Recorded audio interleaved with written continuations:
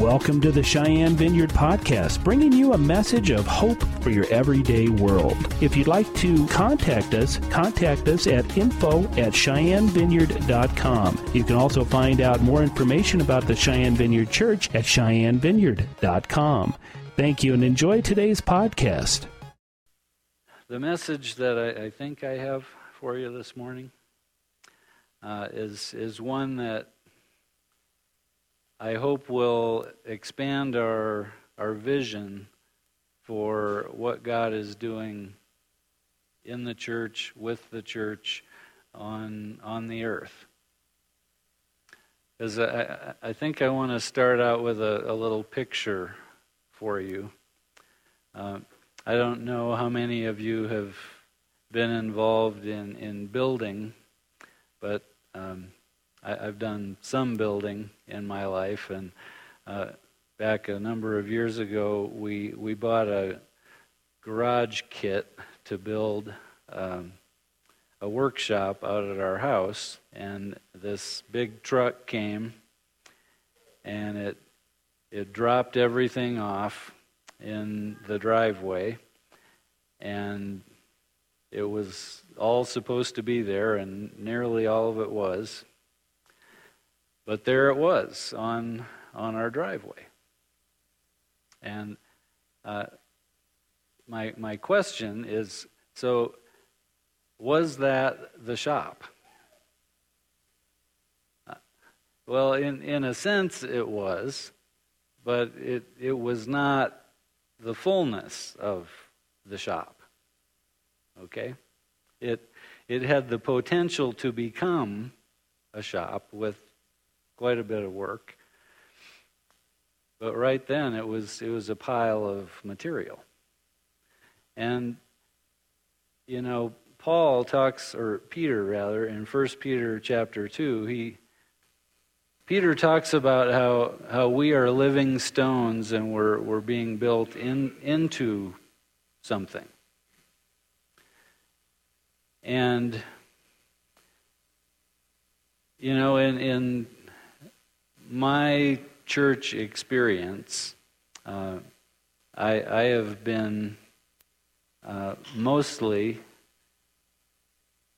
part of churches that were a collection, a pile of material, okay? We weren't a finished product. We weren't really knit together into what God fully intends. So that passage was 1 Peter chapter 2, 1 through 10. So put away all malice and deceit and hypocrisy and envy and all slander. Like newborn infants, long for the pure spiritual milk, that by it you may grow up to salvation, if indeed you have tasted that the Lord is good. As you come to him, a living stone, rejected by men, but in the sight of God chosen and precious, you yourselves, like living stones, are being built up as a spiritual house, to be a holy priesthood, to offer spiritual sacrifices acceptable to God through Jesus Christ. For it stands in Scripture, behold, I am laying in Zion a stone, a cornerstone, chosen and precious, and whoever believes in him will not be put to shame. So the honor is for you who believe, but for those who do not believe, the stone that the builders rejected has become the cornerstone, and a stone of stumbling and a rock of offense. They stumble because they disobey the word as they were destined to do. But you are a chosen race, a royal priesthood, a holy nation, a people for his own possession, that you may proclaim the excellencies of him who called you out of darkness into his marvelous light. Once you were not a people, but now you are God's people. Once you had not received mercy, but now you have received mercy. So, we are like living stones that are being built up as a spiritual house to be a holy priesthood, to offer spiritual sacrifices acceptable to God through Jesus Christ. That's who we are. And so I think what I'm supposed to talk to you about today is our vision for where God wants to take the church. And it's where God wants to take the church corporate, worldwide, but it's also where he wants to take the local church. And I think maybe part of the problem that the church in America has is that we don't have a vision that is far enough or big enough of what God really intends for the church. Because the church is not this physical building. The church is us. We are the living stones who are being built into something. And it is the eternal purpose of God that Paul talks about that we're being built into.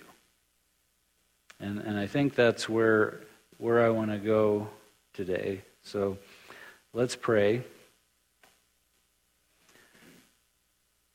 Father, I thank you that you're a God of purpose, that everything you do has a multiplicity of purposes, because everything you do is all tied together and you see everything at once, and you're not slow, you're methodical and complete. And Lord, I pray you'd give us a spirit of wisdom and revelation this morning to understand your purposes for us and your purposes for your people in the earth.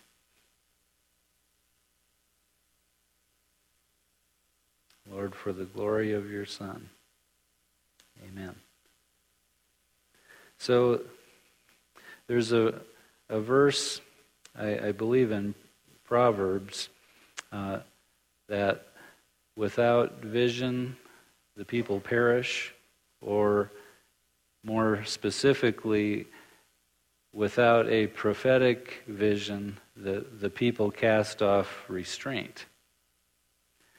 And so if the church doesn't really have a clear picture of our purpose that God is taking us to, then I think that's what happens. Is we tend to lose our way. We tend to cast off restraint. We tend to just get off on the wrong track. So I think what the Lord wants to speak to us about today is his eternal purpose for the church that Paul talks about in Ephesians. And it's interesting that something as important and vital as the eternal purpose of God isn't more often mentioned in Scripture, but primarily it's alluded to in many places, but really only talked about as such in that one passage in Ephesians. So I'm going to be talking about the church and the kingdom of God today. So we have to understand the distinction between the two a little bit so that we don't get mixed up as to what it is that we're talking about. The kingdom of God, remember, is wherever the dominion, the rule of God is in place. It involves us. When we choose to submit to the will of God, then we're part of the kingdom. But it involves more than just human beings on the earth. It involves the heavenly beings. It involves angels who are part of the kingdom of God, and they carry out His will. We know that angels do that. And then there are those other creatures that are talked about some places in the Bible that we don't really know much about, but they're in heaven, so we know that they must be part of God's kingdom, and they worship Him. And when they built the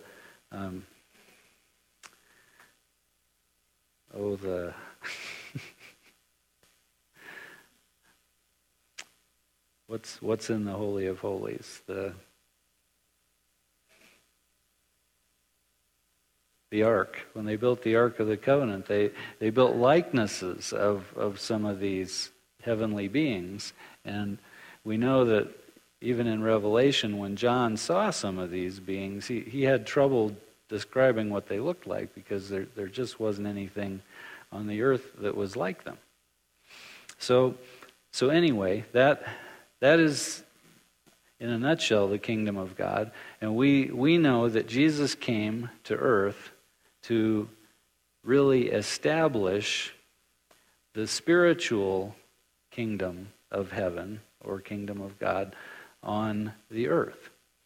The nation of Israel was a physical picture, a likeness, a type of the kingdom that would come, but it was in the natural.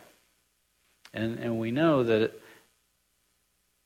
when David was king, and then the kingdom of Israel rose to prominence, and it reached its peak under Solomon, and was influencing the earth. But it was only influencing a small geographic area. So the spiritual kingdom of God that is now on the earth, ushered in by Jesus, is to have spiritual influence throughout the entire earth. And that's what God intends. So the church, as opposed to the kingdom of God or the kingdom of heaven, is made up of those individuals on earth who have been born again. We are the church on the earth. We've received the Holy Spirit. We've been made into new creations. And it is not always 100% evident who is part of that and who is not part of that. In a crowd of this size, even on a church here on a Sunday morning, there probably are a few people who may not actually be part of the true church, even though they're sitting physically in this physical church building this morning. And we're told to not worry so much about that until the end. But what we do is we proclaim the truth, we proclaim the gospel, hoping that all of those who are here will become part of the true church. Now, the relationship between the church and the kingdom on the earth, the church is intended to be the instrument of God's kingdom on the earth. Because we are the ones who have access to that heavenly kingdom on a moment-by-moment basis, where being new creations, born again, we have these new spiritual capacities that we did not have before we were born again and before we were made into new creations. And these are spiritual capacities that we did not have that now we have. And God can move through us to touch people, to change atmospheres, to change places by His Spirit working through us. And that is really cool. Because we can't do it on our own. He has to do it through us and empowering us. Because, again, He has a plan, He has purpose. He is moving this whole thing of creation toward an end. And the end that He is moving all of creation toward is the final, full, and ultimate expression of His kingdom, where we have a new heaven and a new earth, and He is dwelling with us, and He is the light. He is the only light that we need. We don't even need the sun anymore. And there is fullness of justice, there's fullness of health, there's no longer any sorrow. There's so many Old Testament passages that give glimpses of what this ultimate expression of the kingdom is going to be. I wrote down a couple. There's one in Isaiah 66 that is representative, and it's good. Daniel and Isaiah are probably the two prophets in the Old Testament that give us the most insight into the fullness of the kingdom. So let's just look at Isaiah 66, starting in verse 20. Never again will there be in it an infant who dies but a few days, or an old man who does not live out his years. He who dies at 100 will be thought a mere youth. He who fails to reach 100 will be considered accursed. They will build houses and dwell in them. They will plant vineyards and eat their fruit. No longer will they build houses and others live in them, or plant and others eat. For as the days of a tree, so will be the days of my people. My chosen ones will long enjoy the works of their hands. They will not toil in vain or bear children doomed to misfortune.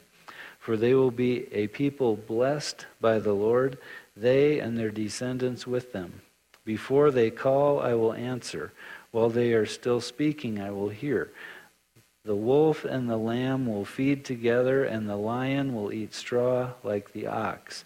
But dust will be the serpent's food.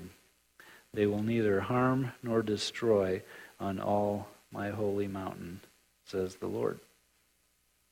So this is part of our great hope. The fullness of the kingdom, and as God's people, we get to live eternally in the fullness of that kingdom when it happens, and that should strengthen us to live faithful lives here on the earth. But while we are here on the earth, there is still something that God wants to do in us and with us and through us. And we need vision for that, because that will motivate us and give us vision that will help keep us aligned with what God is doing. And where I want to go with that is Ephesians chapter 1, where Paul talks a little bit about this eternal purpose of God. And God's eternal purpose is to make known his manifold wisdom through the church.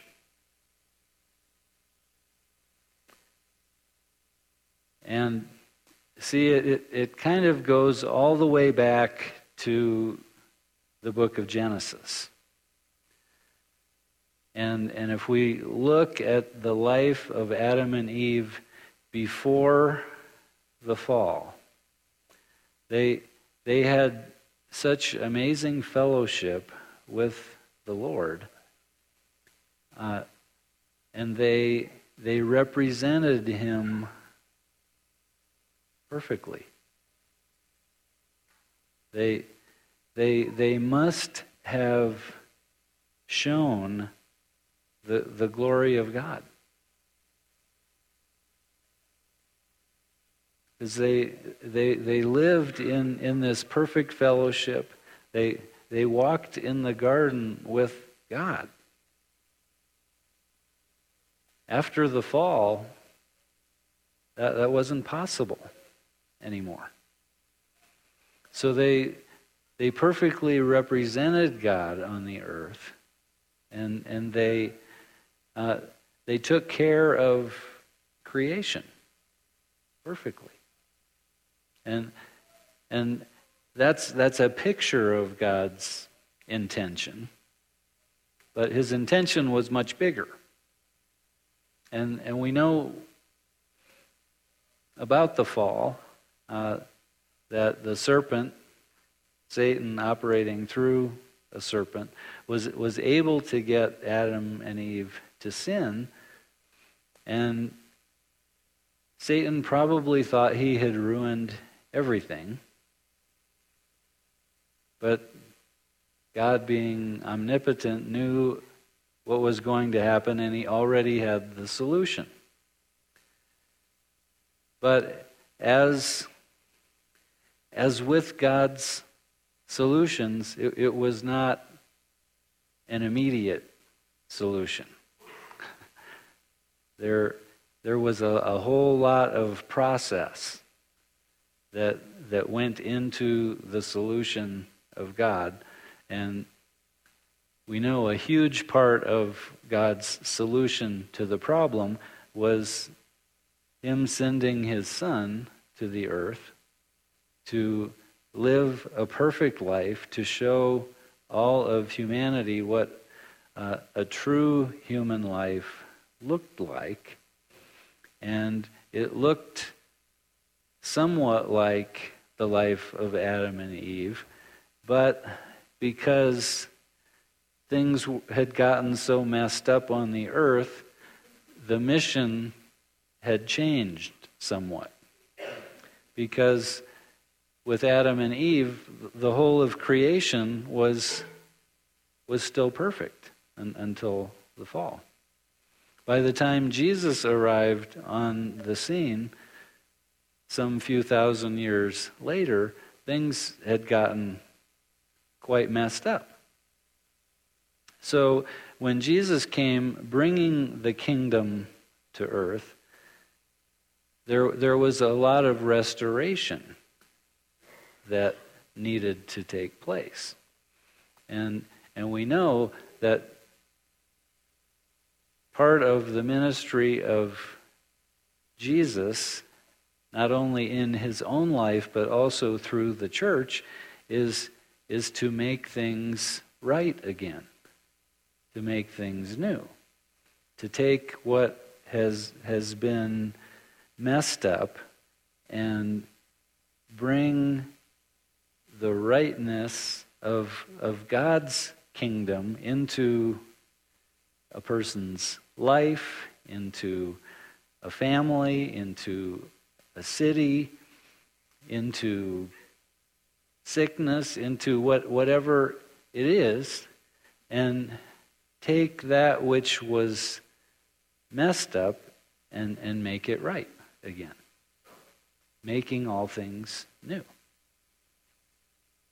So That's a lot of introduction. Let's go to Ephesians chapter 1 and start in verse 8 and look at this primary passage here about God's eternal purpose. To me, the very least of all the saints, this grace was given to preach to the Gentiles the unfathomable riches of Christ, and to bring to light what is the administration of the mystery which for ages has been hidden in God, who created all things, in order that the manifold wisdom of God might now be made known through the church to the rulers and the authorities in the heavenly places. This was in accordance with the eternal purpose which he carried out in Christ Jesus our Lord, in whom we have boldness and confident access through faith in him. Therefore, I ask you not to lose heart at my tribulations on your behalf, for they are for your glory. For this reason, I bow my knees before the Father, from whom every family in heaven and on earth derives its name, that he would grant you, according to the riches of his glory, to be strengthened with power through his Spirit in the inner man, so that Christ may dwell in your hearts through faith, and that you, being rooted and grounded in love, may be able to comprehend with all the saints what is the breadth and length and height and depth, and to know the love of Christ which surpasses knowledge. So let's go back a little bit to verse 10. In order that the manifold wisdom of God might now be made known through the church to the rulers and the authorities in the heavenly places. This is in accordance with the eternal purpose which he carried out in Christ Jesus our Lord. So my understanding of the eternal purpose of God is that it's kind of twofold. That all things would be brought under Christ in his fullness of ruling, and that is taking place even now, and that is the expansion of the kingdom, okay? Because eventually the kingdom of God, the kingdom of heaven, is going to be all inclusive, except for that which is judged by God at the end. And I'm excited about being able to teach on the Feast of Trumpets and the Day of Atonement and the Feast of Tabernacles soon, because that whole feast really points to that which I'm talking about today, of bringing all things under Christ. But then the second part of God's eternal purpose involves us. It involves the church. And what Paul says here about the church and the eternal purpose of God is rather astounding. It is to me anyway, because I've been part of the church since I was in the church the whole time I was in the womb every week, and my whole life I've been an observer of this thing, the church, and have been truly a part of it as a born-again person for a long, long time. And for God to say this, that the manifold wisdom of God might be made known through the church to the rulers and the authorities in the heavenly places in accordance with his eternal purpose, which he carried out in Christ our Lord. Is he talking about the same church that I have been a part of? And yes, is the answer. Yes. He's talking about us. And he's talking about his purpose is to show the rulers and the authorities in the heavenly places. And I think that involves angelic beings who are part of the kingdom of heaven, but it also involves the principalities and powers and rulers on the other side. And the kingdom of darkness is what I'm talking about. And God's eternal purpose is that through us, through the church, that we would show forth how smart God is to have sent his Son to redeem fallen humanity. That is the second part of the eternal purpose of God. That we, the church, would show not just the angels, but also the demons, that just how smart God was in sacrificing his Son to redeem us, to be able to live with him and actually reign with him in eternity. But this, see, that eternal part of the eternal purpose is easier for me to grasp than the part of the eternal purpose that is right now.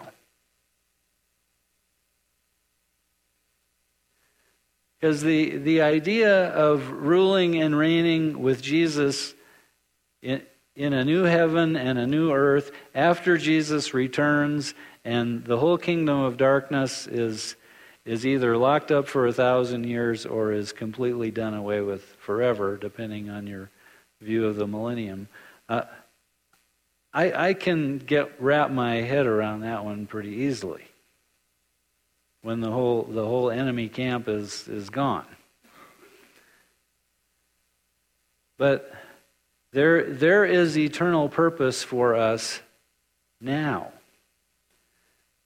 Before Jesus returns, and it's revealed a little more as we go a little bit further in Ephesians, and we're going to do that in a minute. But the eternal purpose of God for us is that His glory be displayed in us now, even before Jesus returns. That there is a fullness that God is going, and see, this is the part of the vision that we really need to grasp, and it is that God is going to do this. That He is going to bring forth a remnant, at least, of the church into a fullness and a glory that I think right now we have a hard time even thinking about, even believing. And that's the eternal purpose of God. That as God brings this about in us, the people who are just willing and say yes and stop fighting him in the process, that he is going to bring forth a part of the church into a glory and a fullness that will astound the kingdom of darkness. And it will astound the angels. Because they're part of the rulers in the heavens. And as God does this, it will display his manifold wisdom in saving us in the first place.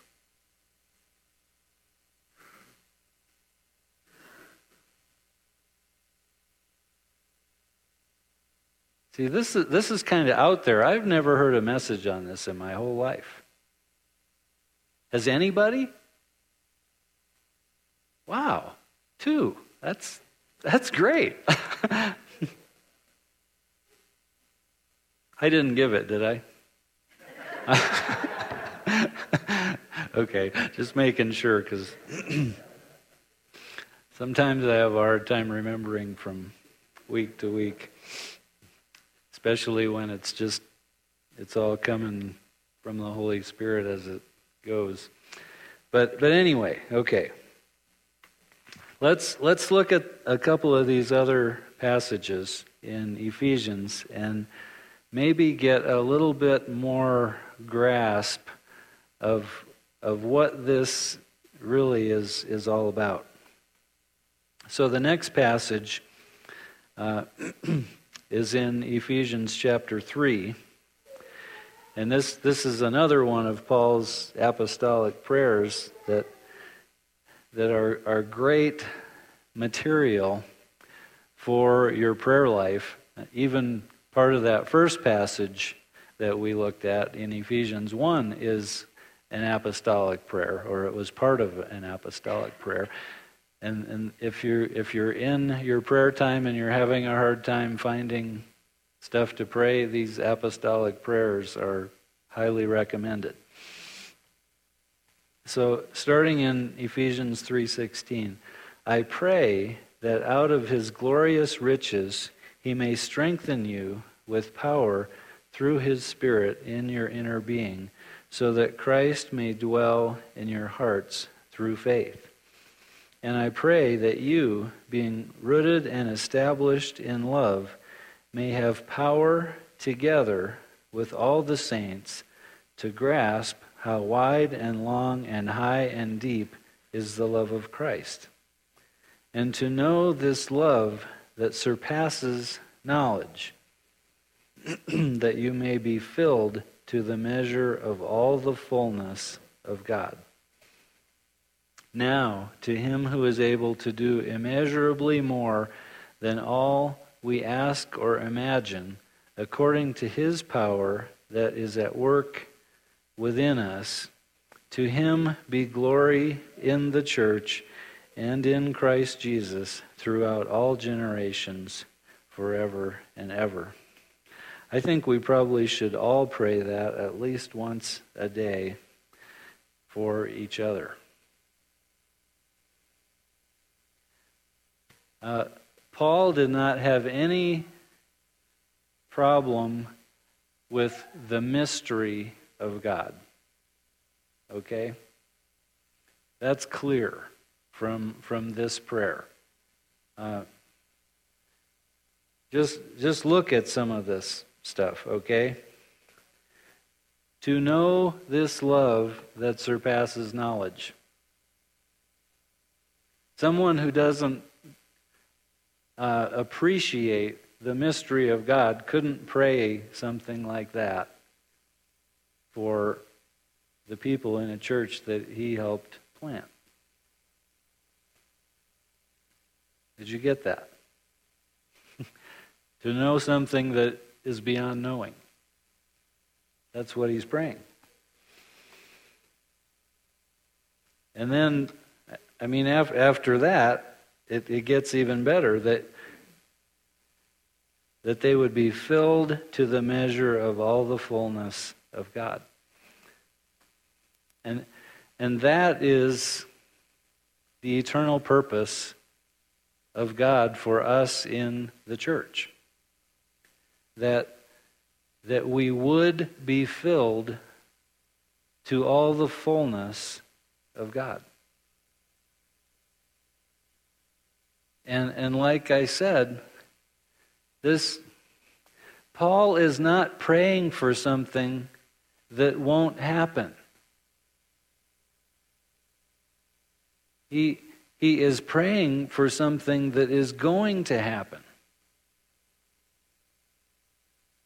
The question is, are we willing to be part of it?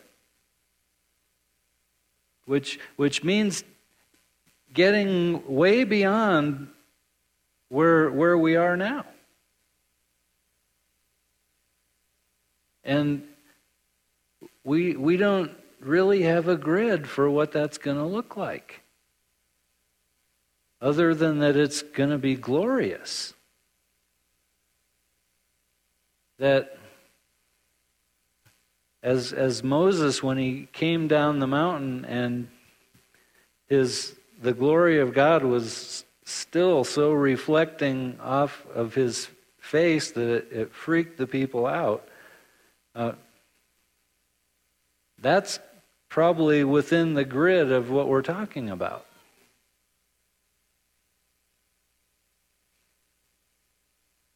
And there's more here.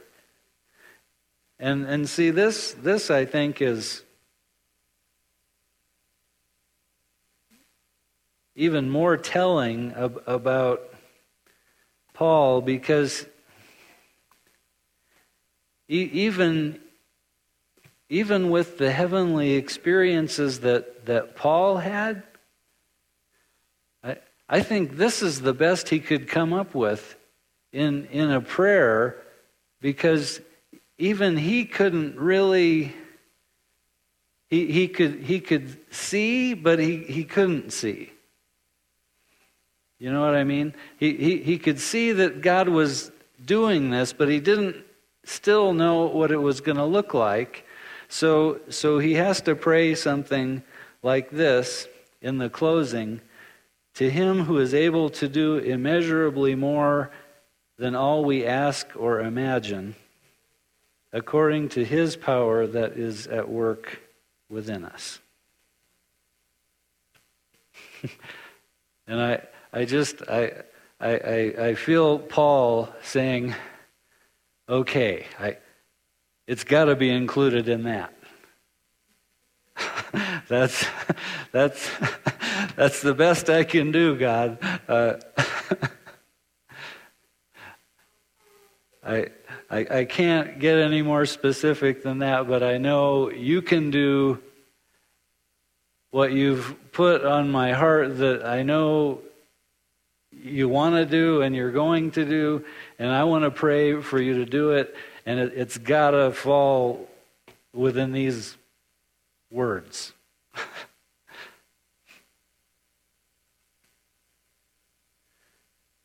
And then there's another little glimpse of this in Ephesians chapter 5. And this is part of his really interesting discussion about husbands and wives and the church. So we'll pick up on this in Ephesians 5:25.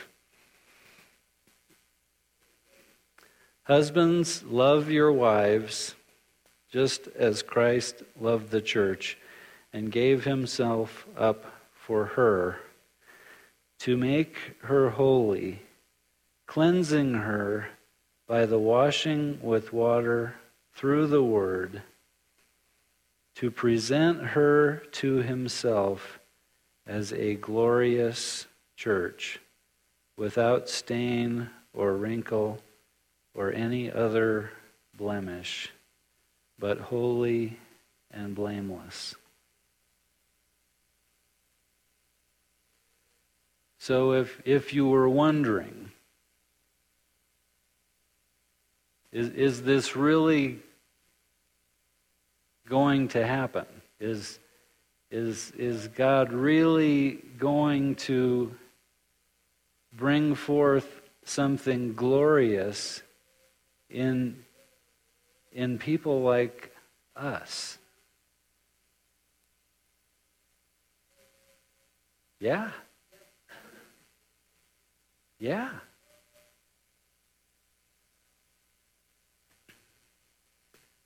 To present her to himself as a glorious church, without stain or wrinkle or any other blemish, but holy and blameless.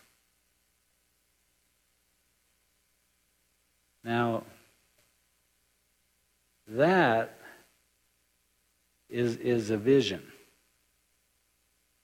that we need. That where God is taking me, where God is taking you, is to be a glorious church, without stain or wrinkle or any blemish, but holy and blameless.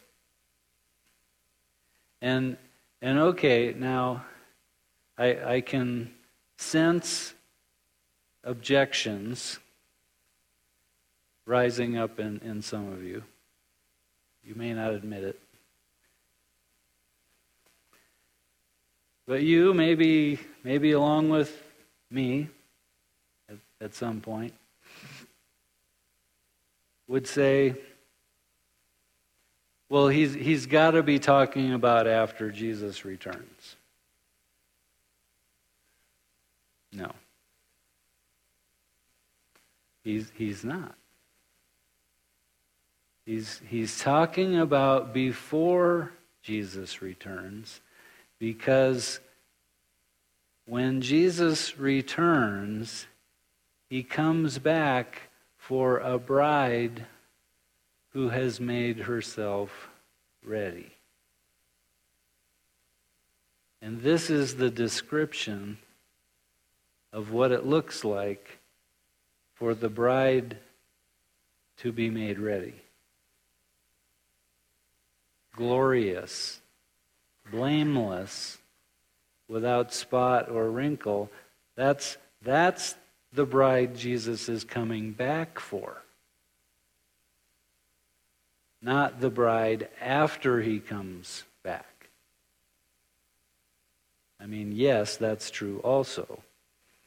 But it's true before. And when you put those two passages together,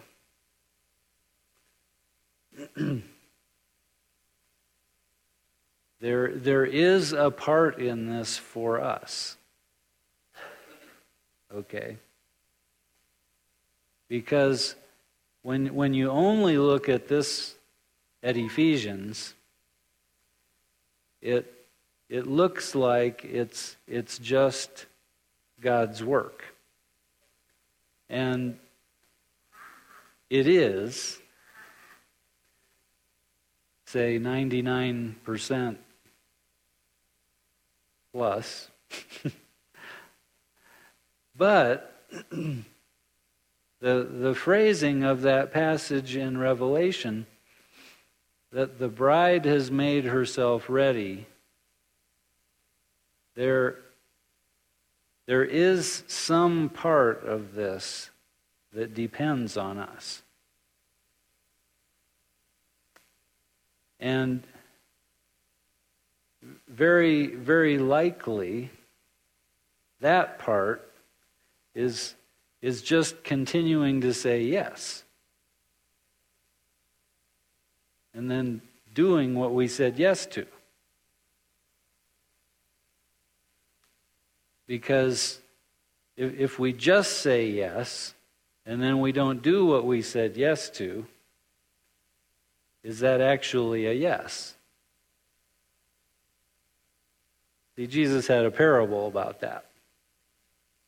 Remember? I can't remember if it was the two brothers or if it was, I'm pretty sure it was. And one said yes, but he didn't do it. And the other said no, but then he changed his mind and he said yes, and then he did it. And Jesus said, okay, so which one of these really said yes? Because the yes is more than a word that comes out of our mouth. The true yes comes deeper. It comes from the heart. And frankly, I think that's it. That's our part. And that's a fairly small part. Right? So, what Paul says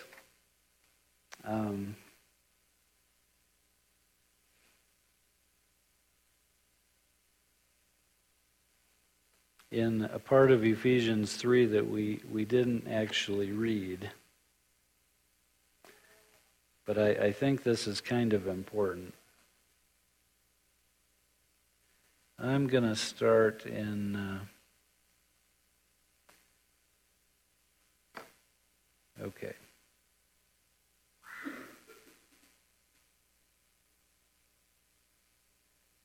Maybe in verse 8 of chapter 3. To me, though, I am the very least of all the saints. This grace was given to preach to the Gentiles the unsearchable riches of Christ, and to bring to light for everyone what is the plan of the mystery hidden for ages in God, who created all things, so that through the church the manifold wisdom of God might be made known to the rulers and authorities in the heavenly places. This was according to the eternal purpose that he has realized in Christ Jesus our Lord, in whom we have boldness and access with confidence through our faith in him. So I ask you not to lose heart over what I am suffering for you, which is your glory. So Paul asks them not to lose heart because of suffering. And we need to not lose heart when we suffer. Because as we are beginning to understand, God does his best work in us, often through suffering.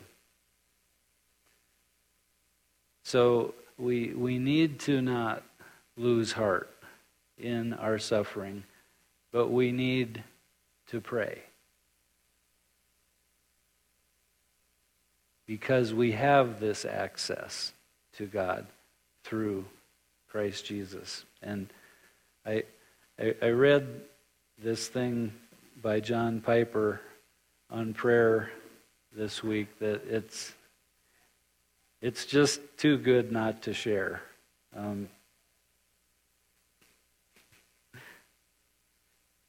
He says, prayer is not an intercom to call the maid to bring more refreshments to the TV room.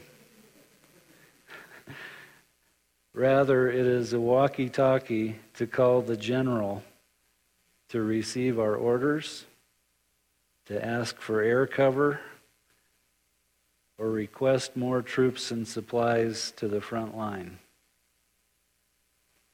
Our focus in prayer should be, your kingdom come, your will be done on earth as it is in heaven. Prayer is to help advance God's eternal purpose in Christ through the church. And so I think one of the most important, probably effective things that we can do for each other to further God's eternal purpose, not only in ourselves but for each other, is to pray. And specifically pray that apostolic prayer from Ephesians chapter 3 that we just went through. That is here somewhere.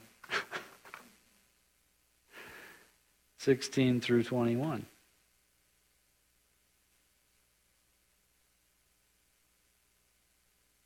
That is praying in agreement with the will of God. So let's do that for each other and for the eternal purpose of God. We can even pray more specifically as the Holy Spirit leads.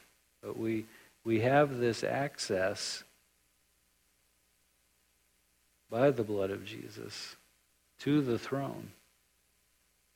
And it's joyous to pray something that you know is according to God's will.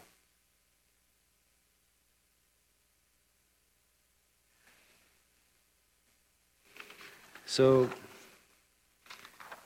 has your vision of being part of the church been illuminated this morning? That's my hope. That was my prayer, that it would be. God is taking us to something more glorious than we know. More glorious than Paul had words for.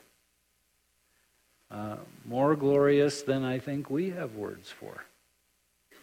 And it's not for us. It's for the expansion of his kingdom. It's for the purpose of bringing others in and making right what has been messed up by the forces of darkness.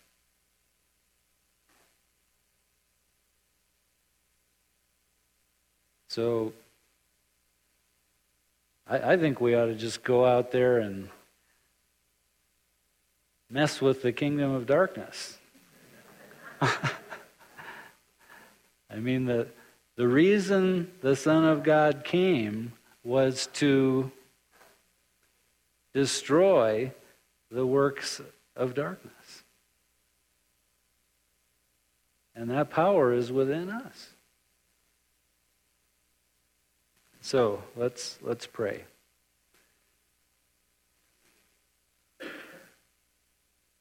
Father, I thank you for the work of your Spirit within us.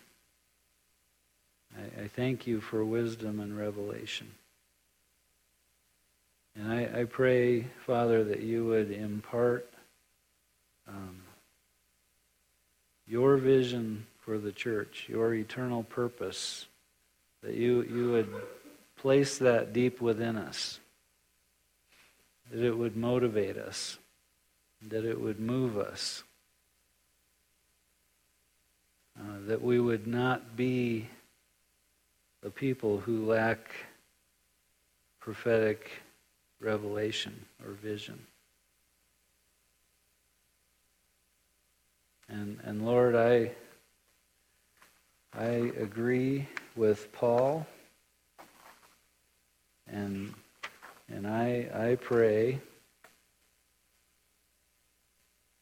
that according to the riches of your glory, you would grant us to be strengthened with power through your Spirit in our inner being,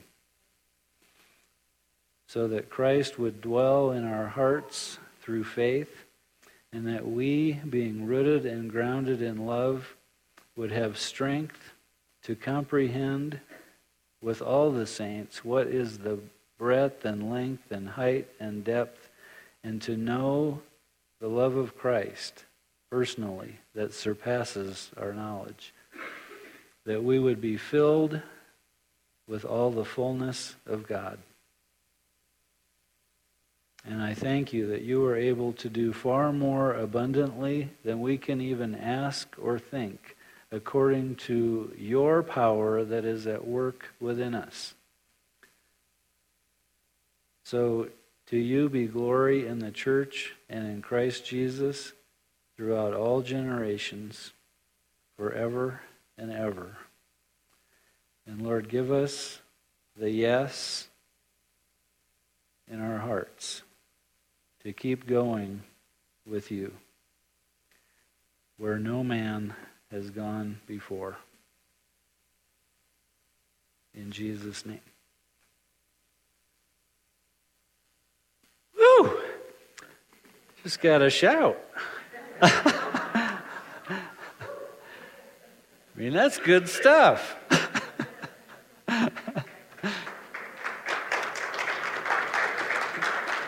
Yes, Lord, do your work. Do your work.